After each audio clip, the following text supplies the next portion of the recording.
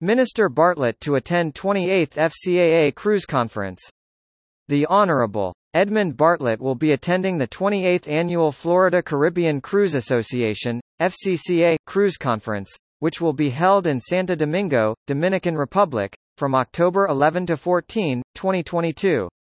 Minister Bartlett expressed that cruise tourism is a fast-growing component of the tourism industry, and that he is looking forward to the takeaways from the conference. He also noted that the event is timely as the cruise industry is experiencing a strong recovery after being at a standstill for some time due to the impact of the COVID-19 pandemic. Speaking to the interaction and networking opportunities that the conference will provide, Mr. Bartlett said, "It will serve to bolster existing partnerships and establish solid networks that should lead to profitable opportunities for Jamaica's post-COVID-19 pandemic recovery, and place us in a better position to capitalize on cruise tourism moving forward."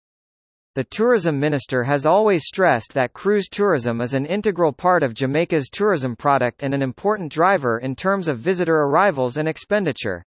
While at the conference, Minister Bartlett will meet with various cruise executives, including Josh Weinstein, President and CEO and Chief Climate Officer, Carnival Corporation; Christine Duffy, President, Carnival Cruise Line; John Paget, President, Princess Cruises; Michelle M. Page, CEO, FCAA; Richard Sasso, Chairman, MSC Cruises; Howard Sherman, President and CEO, Oceania Cruises; and Michael Bailey, President and CEO, Royal Caribbean International.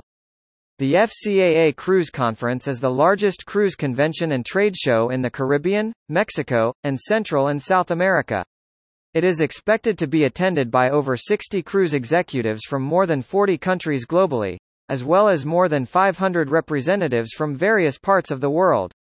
The conference will feature a series of meetings and workshops covering topics such as operating in a post-pandemic world and the new reality of shore excursion operations, challenges and opportunities, which are open to all conference attendees.